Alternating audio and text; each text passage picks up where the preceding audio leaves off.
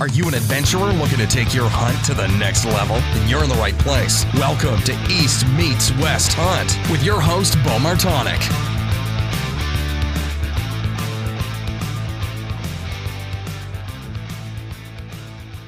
Hey everyone, welcome back to another episode of the East Meets West Hunt podcast presented by Spartan Forge. On today's episode, I'm joined once again by legendary Western mountain buck hunter Troy Pottinger.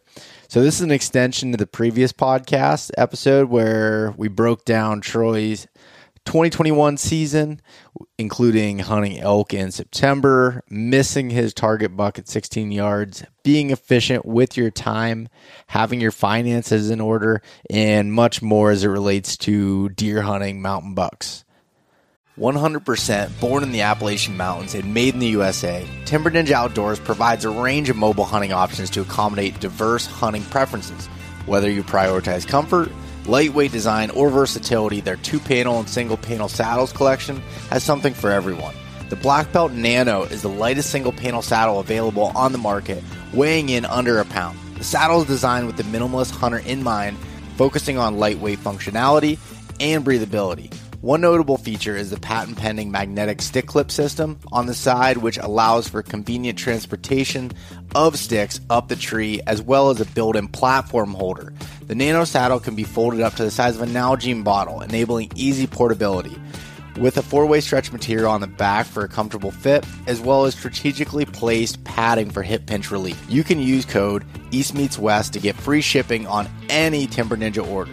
If you try it out and don't like it, send it back within 30 days for a full refund. Learn more at timberninjaoutdoors.com and sign up for their email newsletter for exclusive discounts and product drops. When it comes to optics, I get the same question over and over again. What are the best all-around binoculars? Well, it's tough to find something that works in every condition great, but after using a pair of Maven B1.2 10x42s, I think I found them. They feature an 8x or a 10x option, superior low light performance, tack sharp edge-to-edge clarity, a generous depth of field, and a silky focus mechanism. All of Maven optics have a lifetime no-fault warranty and hail from the great state of Wyoming. I've been using Maven optics since I bought my first pair in 2017, and I think you should test them out for yourself. Head over to mavenbuilt.com and use the code EastMeetsWest-gift for a free gift with any full-price optics order. For all of those that want a truck bed cover for work or play, Diamondback makes the top-of-the-line, heavy-duty covers that help you do more with your truck. They're perfect for the truck-owning, avid sportsmen, outdoor enthusiasts, and weekend project warriors. I'm currently using the HD cover that is capable of holding up to 1,600 pounds on the top, and then I have the Yakima Overhaul HD bars on top, so I can put my rooftop tent on it. When I'm not using my rooftop tent and able to use the trifold design of the Diamondback, I have the Crossbin 8 in there to organize all of my stuff in the back of my truck bed. Diamondback is made right here in Phillipsburg, Pennsylvania. If you want to check them out, head over to diamondbackcovers.com. If you've wanted that hunting camp tradition that we talk about, that experience, but you don't have a hunting camp of your own, you're welcome to come stay at my hunting camp up here in the Pennsylvania wilds called the Elk Crossing Getaway in the PA wilds. So if you go over to Airbnb, you can check out our 3-bedroom, 1.5 bath house that's right in the heart of Pennsylvania elk country. It's only minutes away from a bunch of public land to be able to hunt, hiking trails, outdoor recreation, fishing, all of those things there. The house is completely fully stocked with everything that you need to be able to spend a week hunting deer, taking your family up to see the elk, anything like that. So if you head over to Airbnb and search Elk Crossing Getaway in the PA Wilds, you'll find my listing there, and you can rent out my house. You send us a message, an inquiry that you're interested in it, and mention that you heard it on the podcast here, then we'll get you 10% off of your first stay. So the only news I have to share this week has to do with, got a new YouTube video out. So Johnny Stewart me and Johnny Stewart went out scouting over the 4th of July weekend, and we spent 2 days out in the woods, one scouting an area that I've been wanting to check out and get some cameras in. And then the next day we went into his area where he's trying to locate a specific deer, and that's been kind of just sporadic on his cameras over the last few years. So we went into a new spot within the bigger area to be able to try to locate that deer. So basically just did it vlog style. It's nothing fancy. The edit's pretty standard. Just, me carrying a camera around as we went through, showing you what we found. Found some really good sign that could potentially be an early season hotspot where a buck is definitely bedding, and some other things. So I hope that you like that video. If you like some more of that, less edited, just kind of put together vlog style stuff, let me know in the comments on the video there. Have some more. I would love to do some more of that kind of stuff if that's something that's of interest to you. So definitely check that out and let me know. In other news, the Sitka Jetstream jacket and vest, the new one for the men and women's line, just launched this week. So over on Sitka Gear, I'll have an affiliate link here in the show notes of the podcast. If you use that, I get a little bit of a kickback if you decide to buy anything from Sitka Gear. I really appreciate that if you do. But just to give you a little information on that Jetstream, I've got some questions on Instagram about it because they released it in Elevated 2, which is their whitetail pattern. In the past, the Jetstream has been around for like 12 years, and it's been a mountain hunting jacket and vest for the most part. So, why would they release it in EV2, and how does that compare to the Stratus jacket? So the Stratus jacket is more fully featured. It's got the grunt tube pocket in the shoulder. It has the harness port on the back for anyone that's using a tree stand harness. If you're hunting off a tree stand, has a removable hood, quieter fleece outer on it, and just a little bit thicker. So my thought is that the Stratus jacket is still kind of my go-to for bow hunting whitetails at close distances, rubbing up against trees. It's going to be quieter. But the Jetstream is a little bit lighter. It's still quiet. It's a lot quieter than the older Jetstream jacket. So it can be really good for those of you that are looking for kind of that middle of the road one that you could use out west that's packable, and then also one for whitetail hunting, just sacrificing a little bit on the noise perspective for bow hunting.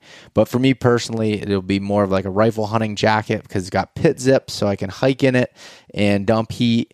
And then also, it's a really cool jacket, nice staple to it. I love the vest. I use the vest a lot. I'll be using it in elk hunting this year. I have a video that'll be coming out here in the next few weeks, kind of breaking down my Sitka Gear system that I used in my bear hunt in the spring, which will be very similar to what I'm using for elk hunting this year. So if you want to check out the new Jetstream and some of the other stuff Sitka has coming out, then definitely check out the link that I have in the show notes to be able to look at that. But with that being said, let's jump into this episode here again with Mr. Troy Pottinger out of the mountains of Idaho. So kind of like I'd like to break down, maybe even going through like your last year, like how did you get ready, for the opener? Like what was your plans? Were you hunting a specific buck? How did that look last year when you were going through it? Well, last year was my brand new schedule with Tyson's college football season. So for the listeners, I at least want to explain how it laid out. Ty was a redshirt, but he did so well in fall ball before the season started. They moved him up to number 2, free safety, as a redshirt, 18-year-old. So what that means, Bo, to your listeners, is if you're a redshirt, you can play in 4 games. And if you end up being the number 2 guy on the depth chart, you can only play in 4 games, but they might need to use you. So what we ended up dealing with was Tyson got to play in 2 games, and then they had to save him for 2 games the whole season. Then we went on the playoff run. We went to the national championship. North Dakota State beat us. I will say we did lose our starting quarterback the first series, or we would have given him a hell of a game. Anyway, all that to say, Bo, Tyson's schedule moving up he was always at the potential. His coach even said it, one play away from playing his 4 games and hopefully not burning his red shirt. But if they'd have had to use him, they would have. So I didn't want to miss a game. Yeah. And I didn't want Jeffrey, the starter, to go down by any means. But if he did, Ty's got to play. He's got to be the man as an 18-year-old kid, you know. And I got to talk to his D coordinator, and his D coordinator told me flat out to my face, he goes, he's ready, you know. 18 years old, he's ready. So he did a really good job.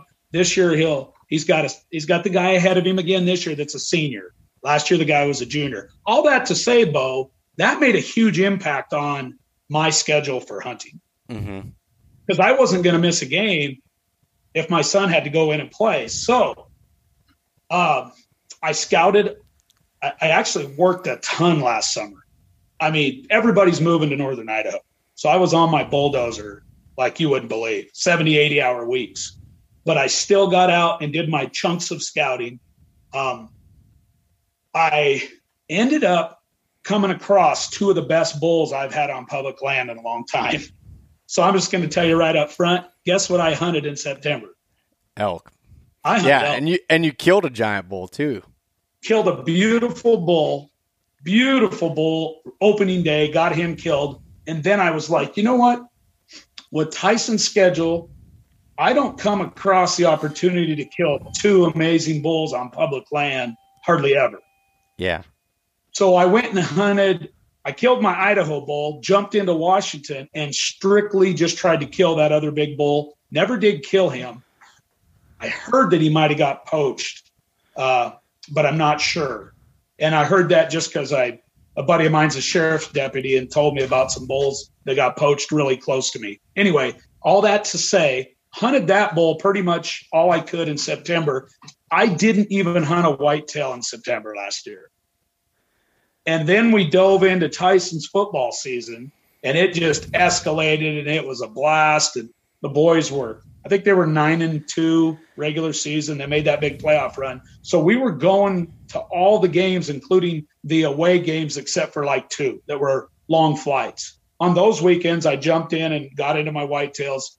And in October, I started trying to find the buck I wanted to kill. I started hunting whitetails late October, early November, had 2 big target bucks that I wanted to kill.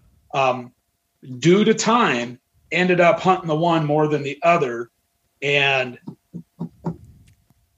3 sits in on the buck I wanted to kill on one of those icy days, iced up, raining, turning to ice on me, terrible days.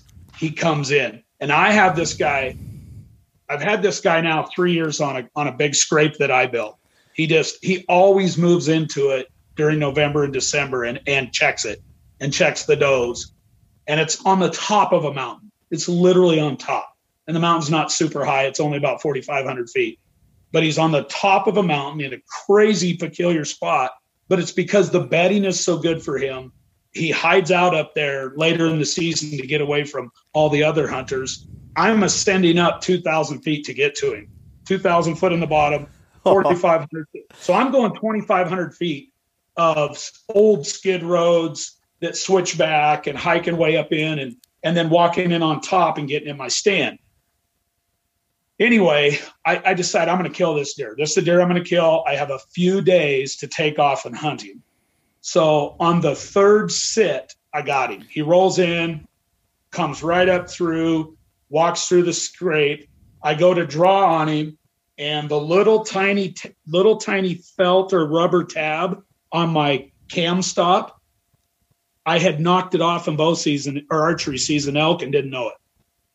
So I go to full draw on this buck, and I'm going to kill him, and that cam ticks, makes a little ticking noise when I get to full draw, because the piece of rubber or felt is gone. I think they put rubber on them in the factory. I have felt on it now.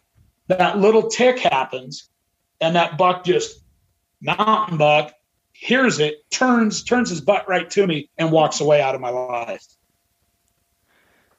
So, because this was 3rd sit, and I had him dead. 3rd sit. And when I say 3rd sit, just after work, screaming down to the stand and getting to hunt for 2 hours. Yeah. So I had about 6 hours into this buck and got a shot at him. And climbing that high up and doing all that for a 2-hour sit, that's basically what I was doing, Bo, was getting there for an hour and a half sit, to be honest, to catch him in the evening coming through that scrape. And he'd come through that scrape in the daylight a lot in the evenings. He was coming out of his bed. He was coming out of a huge ceanothus patch of brush that he could feed in and bed in, and then just come up onto this top and check this scrape in the timber. And then he goes down the mountain towards the does. And the feed in this country is way down in the bottoms in the agriculture. So it's a mountain with ag in the bottom area. So I had him pinned pretty good on what he liked to do. So I refreshed him the scrape. I knew by his body language when it made that noise and he walked away from me, he didn't jump and just run. He just turned and knew something wasn't right and walked away, dead away from me. I could have shot him 50 times, but I'm not shooting a buck in the back end. I mean, nobody does that. No. With a buck. So he walks away. I freshened that scrape when I left that night. I am not kidding. And this was a spot I had a cell camera. I could keep track of him. He was back there the next day, and I couldn't hunt because I hadn't taken the day off. He was back in that scrape the next morning at 9:20. So then I knew I didn't ruin it on him then. Then I knew I was still in the game. So I think I can't remember exactly, but I waited a couple days, and he came back again in the daylight. So then I'm like, all right. And then I had the opportunity to hunt him. If I remember right, it was Tyson's playoff run, and they had a bye or something. The date was around Ty's bye, so I got to hunt him for a weekend. So I go back in. First sit, didn't see him. So I had a couple bucks come through it, some does walk up through it. Second sit, second go around, second sit. Here he comes. He's dead. I'm going to kill this deer. Draw on him really early because he came in based on the wind that day. The wind was cutting it close on me that day. He came in. The wind was coming across my face at a 45, and he came in just far enough beyond me that he didn't pick up my scent cone. So I knew he was dead. I just saw that great big frame, and I could see him down in the brush just doing his thing, nibbling on some brush, working his way up to the scrape.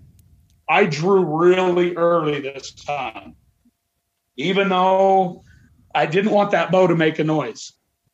And so I just drew early, and I sat there. And I just waited. He did his thing to a script. He worked his way up through the brush while I'm at full draw, walks to my scrape, puts his nose in it, hits the licking branch, rolls his antlers through it, walks right to me. There's a Christmas tree in front of me at 18 to 20 yards.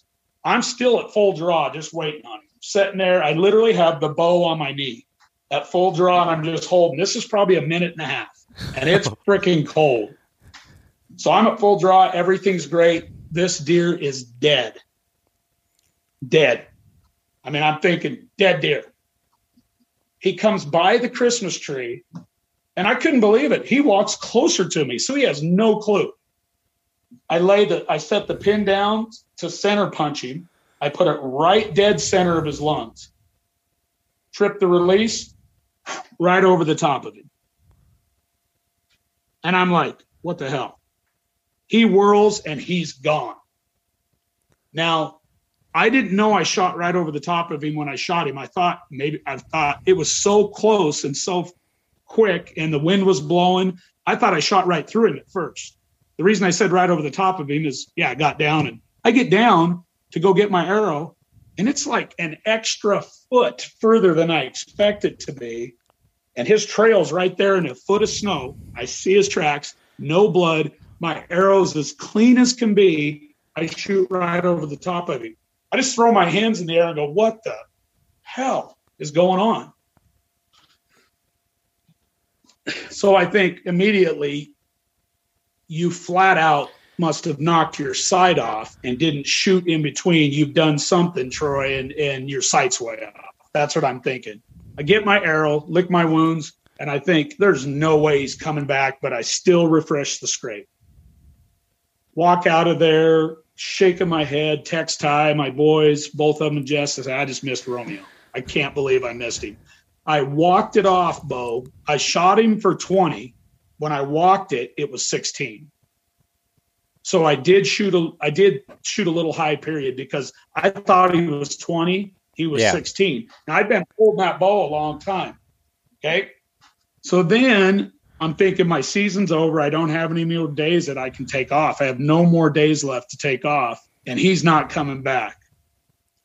Well, believe it or not, after I freshened that scrape, 3 days later, he shows back up on my camera. So I talked my wife into covering my class at the end of the day because she has 7th period prep. My wife's a teacher. Sorry, I'm in the camera there too close. No, so I talked my wife into covering my class, and I take one last hunt on him before the season closes, and I don't see him. Okay. In between that, I forgot to tell you, in between that, before that last hunt, I come home and I obviously shoot my bow. I'm 8 inches high. Holy. Yeah, that makes sense because it means 16 to 20 might be a little difference, but not shooting over his back.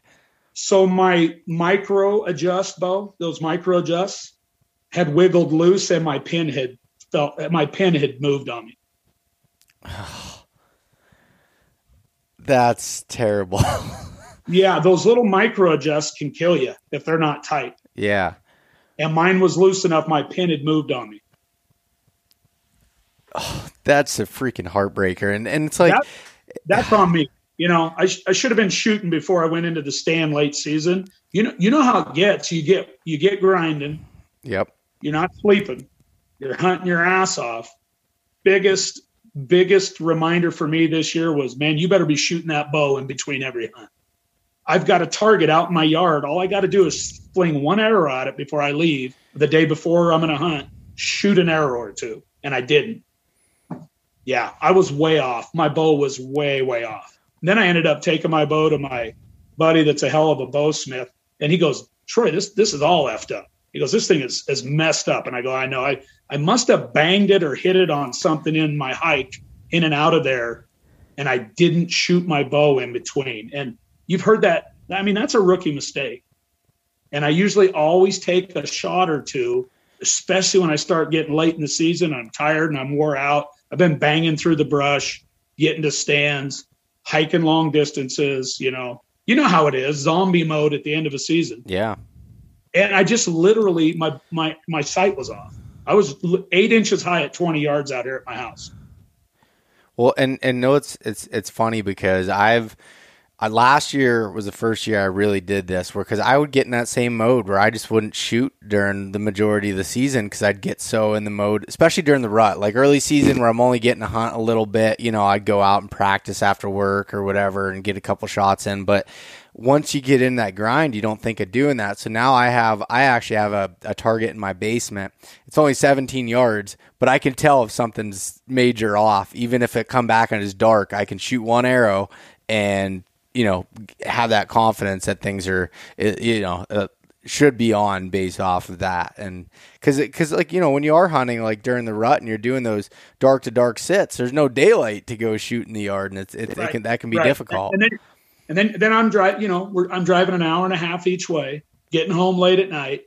Here's something I want to add in for the listeners. My bowsmith said, because of the way my bow is set up and the factory string is not the right length, he told me that my cams had worked their way out of some adjustment. Now, when I shot my bull this year, Bo, it was at 8 yards. You don't miss a bull at 8 yards with a bow. They're so huge. I just didn't miss because I was so close. Yeah. And it was flat, level ground. And I was shooting him level on the ground. But my bowsmith, my buddy Jake that does fix my bow for me, he said, Troy, this bow's all screwed up. He goes, your timing is off. He said, your string is too short. Since that miss, he ordered me, and this bow's only 2 years old. He ordered me all new harnesses, cables, string, everything went longer. And he explained to me, and I hope I'm explaining this right, what he explained to me is that my bow had got out of timing. And when he shot it before I think I messed with the sight a little bit to get the sight back to close. But before he shot, or before he messed with the sight or anything. He said it was shooting high because of my bow being all out of whack. So between a pin, a sight that was screwed up, and my bow not being tuned right, he said I was shooting super high. Now, when I killed that bull at 8 yards, bulls are big. They have a huge side to them. I probably shot high in that bull and didn't even realize it because I was so close. Yeah. But I was 8 yards away, so it wasn't drastic enough for me to pay attention. You know what I mean? I probably shot 2 to 3, 4 inches high on that bull and didn't even realize it. Yeah. Because it just happened so fast and I was so close to him. And shit, a bull's 3 times the length of a whitetail's chest. Yeah, and that's true about coming out of tune. Like that can happen on the first year you have a bow, you know, a string stretch or do anything like that. Like that's a really good reminder for people of checking that, you know, every so often. Like I always like tune my bow at the beginning of the year, and then right before hunting season, like probably about a month out, I just check everything again, make sure it's in time. And I'm lucky I do have like a bow press and stuff here at my house, so I'm able to make some minor adjustments if I need to. Typically I can tell because my people start to turn. And that's how I can know like if it's stretching a little bit or something's happening. But that's, man, and that sucks so much because you put in all that time, all that stuff, and it comes down to a bow issue on why you didn't kill that deer. Yeah, and a me issue for not dialing that in. You know, I'm out at my buddy's all the time. He's an incredible bow guy, bowsmith. All I'd have had to do is taken a half hour when I'm out visiting him, even during we're hunting and talking to each other all the time. So all I would have had to do is say, Jake, look this bow over and shoot it. And he'd have told me, Troy, hey, wait a minute, we got to work on this. But I was just in that grind mode of trying to kill a big whitetail and going to get it done and had a killable one, and running back and forth to Montana watching my son play ball. In their playoff run. I don't think I was sleeping much more than 4 or 5 hours a night at all during the whole month of November, December. Yeah, and that wears on you. You're not in the right mental state. You're like that's grinding to its, you know, upper extent, I will say. Yeah, I mean there was a lot of nights where, like I said, drive over, go do ball, have a blast. Obviously, you're out having a blast with people, and then you're literally driving all night to get back, to drive all morning to get to a hunting spot, to hunt all day, to get home and just pass out. Yeah, and then go to work the next day. And then go to work, and then go try to hunt 2 hours after work. It just is what it is. But no, I chalk it up. This year to me is you better get your shit wired tight, Troy, when it comes to late season gear. You know, it hasn't happened to me hardly ever, and it caught up with me this year for the first time in a long time. The last time I missed a buck was 2006. So, yeah. Well, yeah, and I know you from talking to you before and stuff that like your setups, like you're in on those whitetails, like you're tight, you're ready to go, and like you're shooting those scrapes, you know, under 25 yards for the most part, aren't you? Have you ever wanted to have Levi Morgan, Andy May, Johnny Stewart, and others available at all times? Well, you can with Cyber Scout from Spartan Forge. Cyber Scout is like the Chat GPT for outdoors men and women. You can ask it any questions related to bow building, scouting, hunting, survival, and a whole lot more. I think you'll be impressed with how it responds. Cyber Scout is currently out now for a select group of early beta testers and will be available to the rest of you really soon. The entire app is a complete tool for planning your hunt with incredible aerial imagery mapping, journaling, deer prediction, and some of the most accurate and detailed weather data. Use the code EastMeetsWest to save 20%, and if you're still on the fence, give the 14-day free trial a chance at SpartanForge.ai. CVA has been America's #1 selling muzzleloader brand for over a decade. Hunting with a muzzleloader opens up a ton of hunting opportunities across the U.S., and I've been using the Acura series. But they don't only make badass muzzleloaders. Their line of centerfire rifles are great quality and not terrible on the wallet. The Cascade Short Barrel is ideal for tight quarters, deer drives, and for quick shots in the big woods. You can check out their line of muzzleloaders, rifles, and accessories for every season and every range at bpioutdoors.com/CVA. If you use the code EastMeetsWest10, you'll get 10% off of all CVA products, which includes rifles, muzzleloaders, and accessories. Look at that. Hank came to say hi. Yes, I'm with you. Yeah, yeah. I'm always trying to set up for slam dunk shots, always, just to make it. I want higher percentage shots, just like a basketball player. Yep. But yeah, I'm set up tight. So yeah, I missed it 16 yards, Bo. I mean, that just is what it is. I just shook my head after that miss. I was like, what in the hell is going on here? Hey, well, Troy, if I can make you feel any better, I missed my buck last year 14 yards and had zero bow problems. It was a bow problem, not the bow problem. So I was just so confident. I was thinking he's already in my truck bed, like this is a done deal, and didn't do the stupid thing and not bending at the waist and just stupid. Like I was so mad at myself, and then I ended up killing him at 52. It's like how, because then I'm like, all right, I'm dialed at that point and I'm ready to go. But I'm like, how does that possibly happen? But it's the good thing is like with what you did and with anybody else that has that is learn from it and make sure it doesn't happen again. Just like go through those and figure out, what to do there, because I think that's important. And one thing I also took from that story, outside of the bow thing, is you didn't hunt very much, but your preparation and your scouting you did in the summer and the spring and all that stuff and figuring out this deer put you in high priority situations every time you were there. So like when you don't have a whole lot of time to hunt, even if you do, like trying to set up that way is, I don't know. Like I think that's just such a valuable lesson learned there. Like you don't need all that time if you put in that time ahead of time and you put in that work and you're doing that scouting. And it's funny because like I feel like if I were to break up the amount of scouting versus time actually hunting, it's like 98% of the time I'm scouting and 2% actually hunting. Yeah, I am going to make changes. Last year was a new scenario for me with that football schedule. So I have made some important, in my opinion, changes priority-wise for time to hunt. And that's why I say I'm going to be in the velvet game, early season game much. I'm prioritizing that big time this year because I have way more daylight hours to hunt even after work. So I'm not shirking on that this year. I'm not going to give September just to elk. So going to try to kill a nice bull like I always do, try to kill one every year. But I'm prioritizing time to whitetails again in September. I'm not going to give up on it. And then, of course, pick my days again in December or late November. I really like late November out here, early December. And I'm going to Ohio late season this year after football season's over.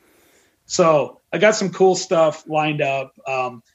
I've always wanted to have a January, February place to hunt because everything out here is dictated August 30th through December 25th. That's it. And then I'm done out here. So I'm getting to do that. But no, back to just what I learned from my son's football schedule. Trust me, I'm going to hunt even more after work days. I'm going to push it hard there. Just on those close to work hunts and scouting more closer to work to find a buck that's huntable that I can hunt after work every day. That's something that going into last year, I didn't give enough priority to. So it limited me on where I was trying to kill a deer. So just all those things I'm factoring in now. And of course, laying out a bunch of new country on purpose that's closer to work. That's what I'm doing today when I get off the podcast. The country that I'm laying out, I can be in a tree stand in an hour and a half after work. And early season for me, that's plenty of time to kill a deer in the afternoon because it stays light out here till 7:00 at night, and I'm off work at 2:30. So there you go. Yeah, and that it's funny, like when you shift those schedules and those priorities, it's like I was doing, I don't know, a couple of years ago, 2019, I was I had a spot I was trying to hunt, and it was like an hour and 15-minute drive to get to after work. And I was trying to do that and get there. And I was like, as the season was going on, it was just running lower. And I'm like, all right, the next year I was like, I'm going to start focusing on areas that I can get closer to so that I don't have that long drive, because I'm limiting my time to be able to get there. And I really wanted to hunt that area, but it kind of came down to a time thing and having to adjust for that, and it is what it is. Sometimes you have certain cards that are dealt, and you just got to figure out how to play them. Yep. And this year everybody has to, or most of us are going to have to set aside fuel money alone this year. For me, is going to be double, triple. Yeah. So I'm working my butt off right now in the summer to make sure that stash is there because really for me out here, Bo, if I'm within an hour of my house, that's close. Mm-hmm. If I was just hunting deer, I'd go out in the backyard and kill one every year, but it's nothing of the caliber of whitetail I want to hunt. And that's just because where I live, there's a lot of private land in small pieces to where the age structure gets demolished. Mm-hmm. So I rarely find the age that I'm looking for close to my house, if that makes sense.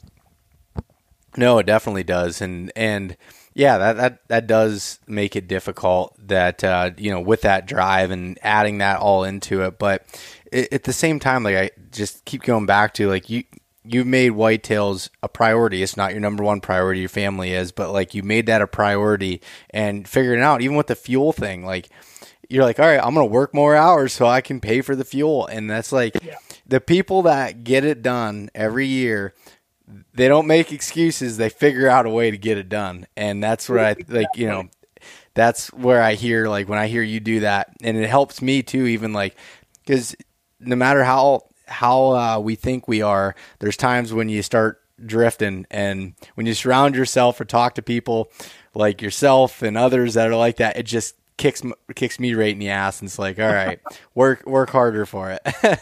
Well, and the best advice I can give all the younger guys, like you guys, all of you in life, is pay everything off. Never be car or toy poor if you want to be a great hunter. Put your money into land investments, put your money into, your kids. Those are the best investments of your life, but don't allow yourself to get caught up in stuff that takes away from your ability to afford to go do what you love when it comes to the hunting side of it. I remember watching a piece you did where I think you sold your side-by-side or something. Mm-hmm. Is that correct? Yeah. Yep. And you did it, and you made a change so that you had more financial whatever going towards what you wanted to do. Yeah. And I've lived that way my whole life. I have no problem not owning. For me personally, I'll be land poor, but I'll never be vehicle poor, stuff like that. Just pay everything off so that when you go to put fuel in it, it doesn't hurt so bad. Things like that that are just simple, but they really do impact you on your endeavors when it comes to, especially if you're chasing these mountain bucks like we are. You usually have to drive somewhere. Put a lot of fuel in every year. Yeah. My son right now is doing this bass thing, and he's going through $100 of fuel every day in this bass boat, or whatever he's going through. If he runs it all day, you're looking at $100 a day just to scout bass before a tournament, stuff like that. So I guess what I'm getting at is get those priorities straight. Try not to have many bills at all. And then it really frees you up to go do the stuff you love. Like for us, chasing our son around the country, which that's not cheap. No. and then chasing whitetails, all over the Northwest, which, is gratifying and totally worth it, even if fuel prices are what they are, Yeah. And I doubt I'm going electrical anytime soon in the mountains, because some nights I have to have my truck running all night just to keep me warm. When I'm sleeping in. So. Wait, there's no charging stations at the trailheads? Yeah. What? There's really, 25 miles off a remote highway. No, there's no charging stations in the mountains. No. Nope. Dang it. So it's what you were talking about with the thing with the side-by-side. Like that was like when I got out of college, I was like, all of a sudden I had money, I thought, which really wasn't that much, but I thought it was a lot. And I was like, oh, I'm going to buy everything. And I had to finance it because I didn't save anything to be able to do it. And I remember my dad telling me he's like, you shouldn't do this. And he's talking to me about interest rates. He's going through, I'm like, oh, whatever. And he's like, all right, you'll learn. So I did it and I learned. And so I got rid of all that stuff. And it's funny, right now I'm at this situation where my truck is really high mileage and I'm getting concerned about it. And I started looking at other vehicles, and the used truck market is ridiculous. I was like, I might as well buy a new one for how much the used ones cost. But then I'm looking at them and I'm like, this is like, I'm in this like mode where I was like, I don't know what to do and I'm struggling with it. I was like, no, I need to hold it at least another year. Maybe things will go down. I don't know. I'm just trying to, I literally just went through that this past week. I was like trying to figure out what I need to do to make sure that I have a capable truck to be able to drive out west, because that's important. And I do drive a lot. Yeah. And you drive a low. Yeah. Yeah. And I was looking at the Toyota. Tell me it's a Toyota. No, it's a Chevy. So I'm telling you, man, I tell people all the time, buy Toyota gassers and if you want a big, I have to have a big rig because I have construction business. Yeah. So I run Cummins diesel, but man, Toyotas will run 1,000,000 miles, dude. I'm telling you.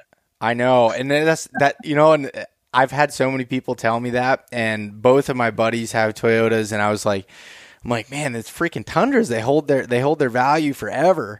And so it's tough to buy one, but in reality, but I want one I'm going to run till it's dead. Like I want to buy a truck that I want, and I want it to last 250,000 miles, and our hardest part in Pennsylvania is the salt on the roads. They rust out pretty, quickly, but usually before the motor goes. But, as I'm getting up and I'm having, every once in a while some issues with my truck and I get worried about it, but I'm like, at some point I'm going to have to, bite the bullet and buy one, but I want to buy it. I want to buy it with cash, and I don't want to finance it so that I'm not.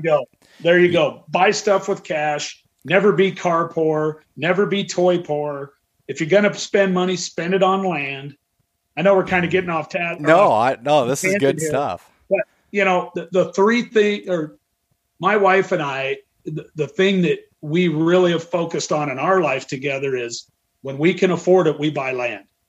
We live on acreage, we have another acreage, and then we're working on another one. So we're not rich by any means, but we work hard, make a decent living. But when we have extra, instead of having huge car payments and brand new rigs all the time, we put it into property. And something my dad taught me when I was young, he always told me, don't be car poor, be land poor if you're ever going to be poor. And because land always pays you back big time, pays you back huge. And as you know, Bo, they're not making any more of it. I know. I keep looking. There's no new land market, I can't. I don't know what's going on where you're at, but out here, our property values is just so unbelievably skyrocketed that I can't even believe what my place is worth nowadays. It's insane. Like, it blows my mind. I couldn't buy my own place now. You know what I mean? Yeah. But I'm glad I own it. And getting back to that whole thing, I know that a lot of guys miss out on their goals and their efforts as hunters because they get pulled on by those other financial, I'll call it chains. You kind of chains hook to you. Yeah. So yeah, if you want to, yeah. And hunting's not cheap. No, it's not. If you can get you can get meat way cheaper at a grocery store. I'll tell you that anytime. But I've tried to do, similar to what you said. My dad's taught me very similar things. Like, my dad's never owned a new truck. He's never he's bought land, property, things like that. So for me, last year I bought a second house that I turned into an Airbnb in the area where the elk are at here. And I was like, okay, that's a worthwhile investment to be able to do and spend money in that range. And two, it's and there's even going house broke, I don't live in anything special whatsoever. So our land is not what you're dealing with. It's going up, but I live in the middle of nowhere. No one really wants to move here yet. So, which I guess that's the West is, breaking that mold because everyone's moving there and it's in the middle of nowhere. But, but like, so I got a good price on my regular house. I got a good price on this other property. And it's like, I have two properties that cost as much as, most people's houses. And I have two of them, and one of them is, hopefully at some point going to pay for both of them. So it's like, I don't know. That's the way I look at it, and trying to get that stuff. And it's difficult at times, man. I'd love to have a side by side to rip around on again and be able to do those things. It's just like, I look at where my priorities are, and I want to be able to hunt all over the country, and I want to do these things. And to do that, I got to make sacrifices in other areas. It's only a kick, a jump, a block. It's only a serve. It's only a tackle, a run. It's only for the fans. After all, it's only pressure. You got this. Adidas.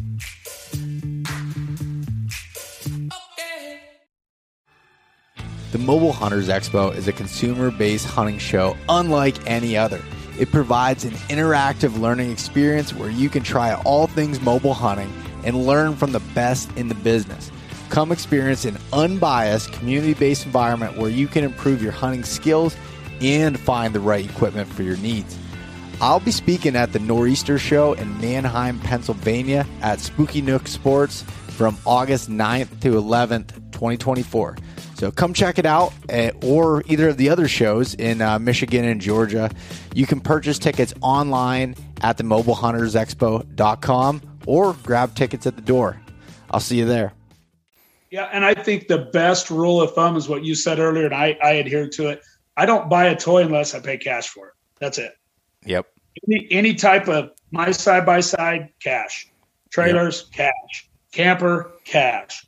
I don't have to have a $50,000 camper to kill a deer out of. I'll go find a nice used one and pay cash for it. So, yeah, just things like that allow me and allow my wife and I to get to chase our sons, both their dreams. Plus, I get to chase these damn whitetails all over. So, yeah. Yeah, and trust me, you don't learn all that. Right? I mean, you're doing great at your age. You're already got that mindset. That's a very intelligent way to approach life.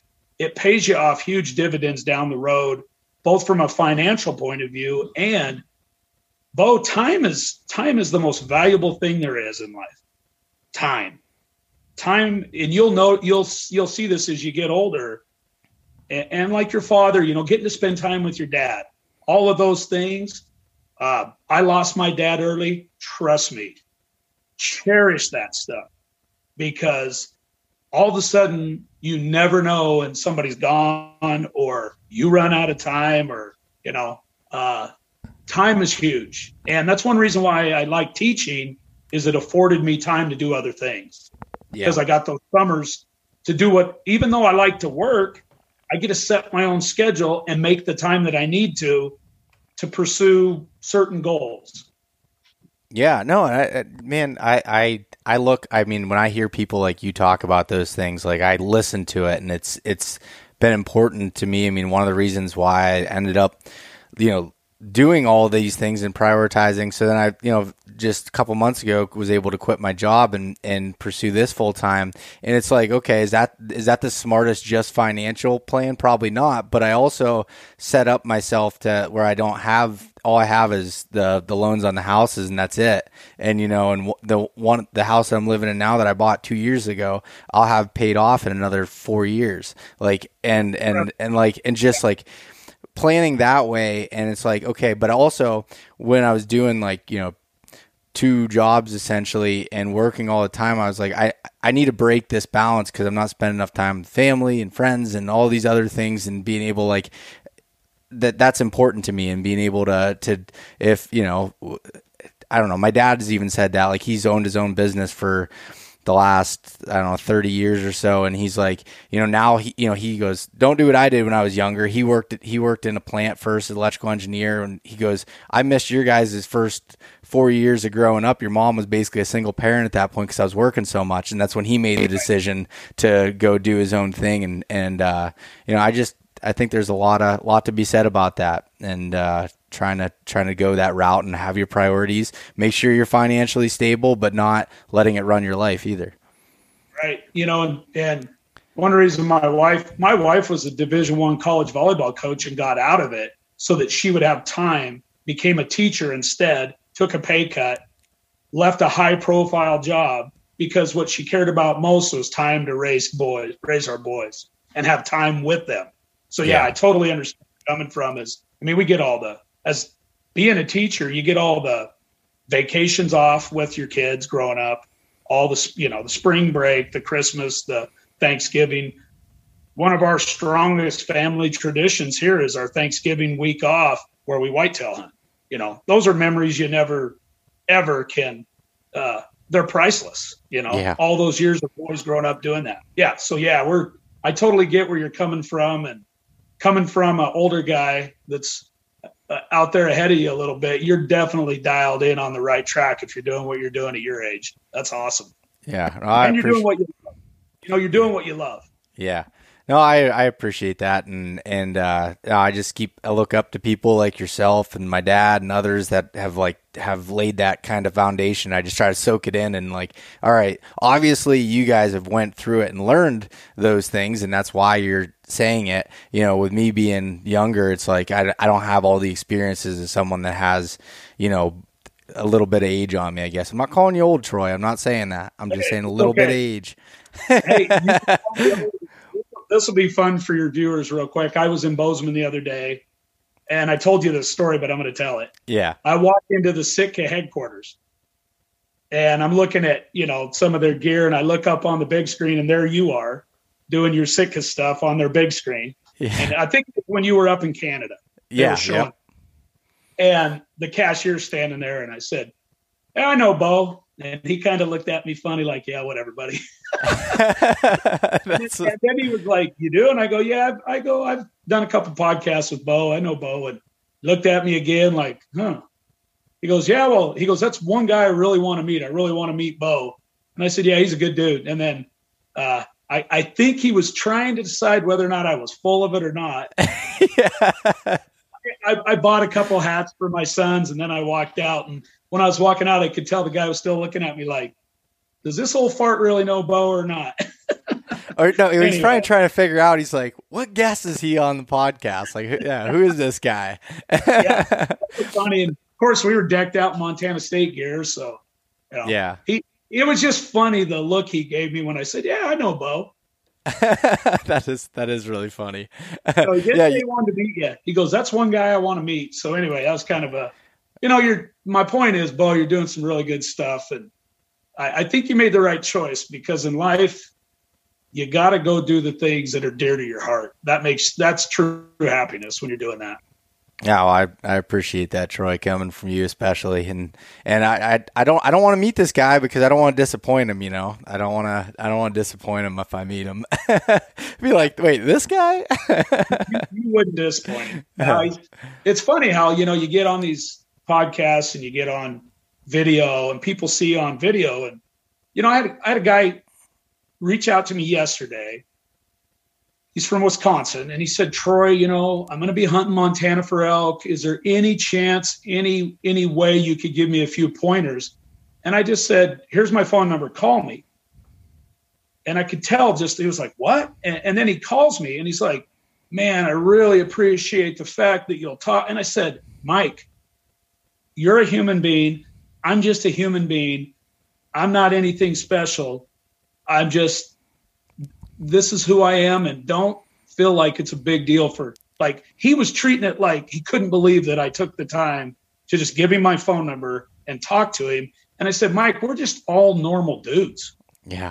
That are out there doing what we love to do. And for whatever reason, we found our way into sometimes some video or podcasts. And he was and I said, "We're just normal guys." So then we ended up having a great conversation. And I was able to help him out with some ideas about hunting public land in Montana for elk.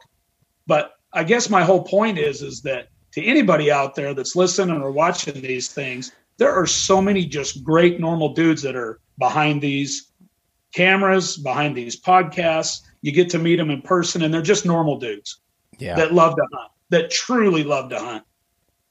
Yeah. Yeah. You're exactly right. And you wouldn't be spending your time doing these podcasts or doing anything if you didn't want to help people and be, that way. 'Cause like you're not really getting anything from doing this, like, from that standpoint, other than, people wanting to buy your scrape juice. But, other than that, the truth is on all that, Bo, is I started trying to just help because I feel like it's the right thing to do as a human. Before you leave the earth, what are you giving back? I mean, that's why I've taught for 28 years. Yeah. Like I could have chose other careers for money, and I never wanted to. To me, it's about while you're on this earth, are you really making a difference to people? And whitetails was the one thing that I love so much. And teaching, I get to help make a difference to kids. And coaching, I get to help make a difference with kids. But I thought, how can I help in the world of whitetails? So for me, it's always been about when I'm dead and gone, guys can at least say that dude was willing to help out. Yeah. That's what it is for me. No, that dude was willing to help. I think that's an awesome mindset. And I think that people obviously really appreciate that you're able to share those things and be able to help in the teaching side of it. And I think you have a good avenue because you are a teacher. I mean, that's what you do. So when you take your whitetail stuff that you have the ability to teach it, because there's two different, there's people that are really good at hunting whitetails, but they don't know how to teach it. And you have both of those. And that's why, like I said, I'd love to come. I'm going to sign up for one of your whitetail camps and fly out there. And I'd love to come walk around the woods with you, man. So I appreciate you taking the time. I know you're trying to go scouting, and I kept you on again for over 2 hours, but thank you for coming on, Troy, and coming to talk. So where can people find, if they wanted to learn about your scouting camps, or they wanted to buy some of the Licking Branch stuff from you, anything like that, where can people follow along with just anything you do? Very simple. Instagram is where I do it all. It's the easiest platform for me. So IG, and I'm MTN_man, Mountain Man 33. Yep.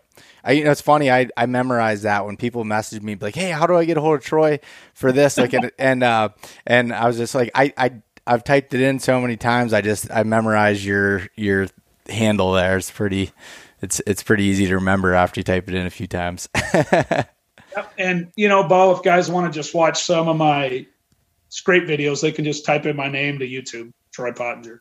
Yeah. I subscribe to your channel and watch the clips and watch the bucks that are coming up and working those scrapes and how you're building them and everything. So definitely go check that out. We didn't dive deep into scrapes here because Troy, if you want to just search him, you'll find a million things where he's talking really detailed about scrapes and is the absolute master with it. I've learned so much about it. So I definitely encourage everybody to go check it out.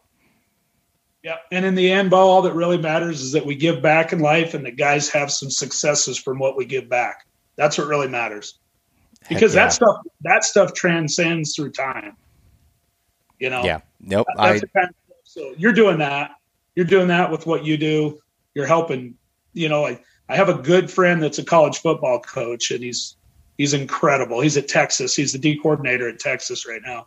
But I've watched what he has done for people, his players, at all the schools he's been at. And like guys like you doing what you're doing for people, and other really, you guys doing these podcasts are doing a lot for people. And then you guys seeking us dudes out, even us old timers that have some knowledge to share. The cool thing is I think we're truly being good humans, and that's so important in today's world. Some of that gets lost nowadays, just being a good human and helping. And, the last thing I want to say before we're done today is that I probably get more gratification out of a guy texting me and saying, Troy, I just killed the biggest buck of my life, or the best whitetail of my life, or I just killed a buck that I was never able to kill before because I was able to pull a little something from you that helped. To me, that's what it's all about is that success for others, not just ourselves. Yeah, man. Like same way. Like when I get a message, even someone being like, were you talking about the possibilities of going out west or doing, or even like, I've hunted, this small private land forever, and you got me to go into the Appalachian Mountains here and hunt whitetails, and like, I'm just ate up with it. And there'll be guys that are older that, that might be, in their 40s and 50s that are messaging me this. And it's like, oh, it's just rejuvenated my love for whitetail hunting or whatever. And I'm like, that is freaking awesome. Like that gets me fired up and just, I don't know. I love it. Bo, I had a guy at my camp the other day that I'm assuming was in his 70s. Probably one of the cool. You know how you get around somebody for just one day, but you can read them and their demeanor and just what a great person they are. He was one of those guys that when he shook my hand, when he looked me in the eye, when he talked to me that whole day, I just could tell the guy was I could just tell he's a great man. And it was so cool for me because I had the youngest guys I had at my camp were probably early 20s, very early 20s, spread out all the way to this guy that I'm assuming was in his 70s. And for me to get to work and talk to this broad range of age, had a husband and wife team there, it's just super cool to, like you're talking about, he was as fired up as anybody at that camp and probably asked me the best questions of the day. Yeah. Like he was really dialed, and awesome. when I look at him and I think this man has hunted his whole life in the Pacific Northwest and he's had some success, but he was still willing to come down and listen to a guy 20 years younger than him and pick some stuff up from it. And it was an honor for me to get to work with the guy. And it was just honor to me because I based it on, I just sensed about the guy was just an incredible dude. I felt rewarded getting to have him there, if that makes sense. Yeah, no, it definitely does. No, that's awesome. And, and even like those younger guys, like when you're able to teach them, they're taking that information in and they can apply it. And then throughout the years, they get better at it. Then they're able to share it with other people and it just continually passes down. And just friends. Yeah. There's a young guy south of me, 30 miles that grew up in the hometown I grew up in. I live about 30 miles north of my old hometown. He has killed the last 3 years, the 3 best bucks of his life, back to back to back years, just hunting the style that I've shared with him. And to me, that's as rewarding as anything for me personally. It just blows my mind what he's killing now. And he's just applying these principles and wisdom and logic to how he hunts now. Yeah, and then just putting in the work for it. And he puts the work in. Yeah, and he's young like you, gung-ho, has the energy. That's another thing, too. Guys that are getting my age, so important to get out and hike and move and always stay active so that you feel great and you can still stay at a high level even when you get older. Yeah. Well, I always look up to and even like my dad too. Like he's just he puts me to shame with the amount of time he's out scouting and putting boots on, and he's always like, I'm like, man, like your dad's an animal. He is, yeah. He's just like always getting after it. He's always getting after it. That buck he killed, was it last year? Yeah, absolute freaking giant. Oh buck. Yeah, what a PA stud. Good as they get, isn't it out there? Yeah. That's about as good as it gets. Yeah, that's about as good as that's the biggest one that he's ever chased after. And just like, it was just so cool to see him be able to do that, after he's killed a buck every year for the last 20 some years. And like, he just needed that, that great, he says, he's like, man, I'm happy with this. If I never killed one even close to this again, he's like, I'm good. So it's pretty cool. And I would expect you to do the same thing. So even though he killed it, he spent all spring trying to find his sheds because he could never find the sheds off this deer, even though he's dead. He just wanted to figure out where did this deer winter and why couldn't I find him? And he just spent all spring trying to find his sheds. That's awesome. Bo, I know we're dragging this out, but that makes me think of a buck I killed in 2003. I killed a buck in 2003. I still look for his other side that I haven't. Somebody probably has it, and I'm wasting my time, but I still look for it. And it's a buck from 2003. That's hilarious. Yeah, he's right back there over my shoulder. But yeah, I have the one side to him, and I just hope and pray that nobody found it, and I'm still going to find it one day, because I don't care how beat up it is. I want the set. Yeah, that's funny. Anyway, well, all right, Bo. Thank you so much, Troy, and always good talking to you. I'm excited. You better send me some pictures or anything you can get on your cameras. I won't share them. We'll keep it nice and tight, but I want to hear how your scouting mission goes. I will. And I'll send you a picture of that shed and show you the reason why we're trying to find this deer. Sounds good, man. All right. Thanks, Troy. Good talking to you, Bo. Thank you for having me. Thanks so much for listening to this episode of East Meets West Hunt with your host, Bo Martonic. For more great content and to stay up to date, visit eastmeetswesthunt.com, Facebook at East Meets West Outdoors, and Instagram at East Meets West Hunt. If you enjoyed today's episode, please review and subscribe, and we'll catch you next time.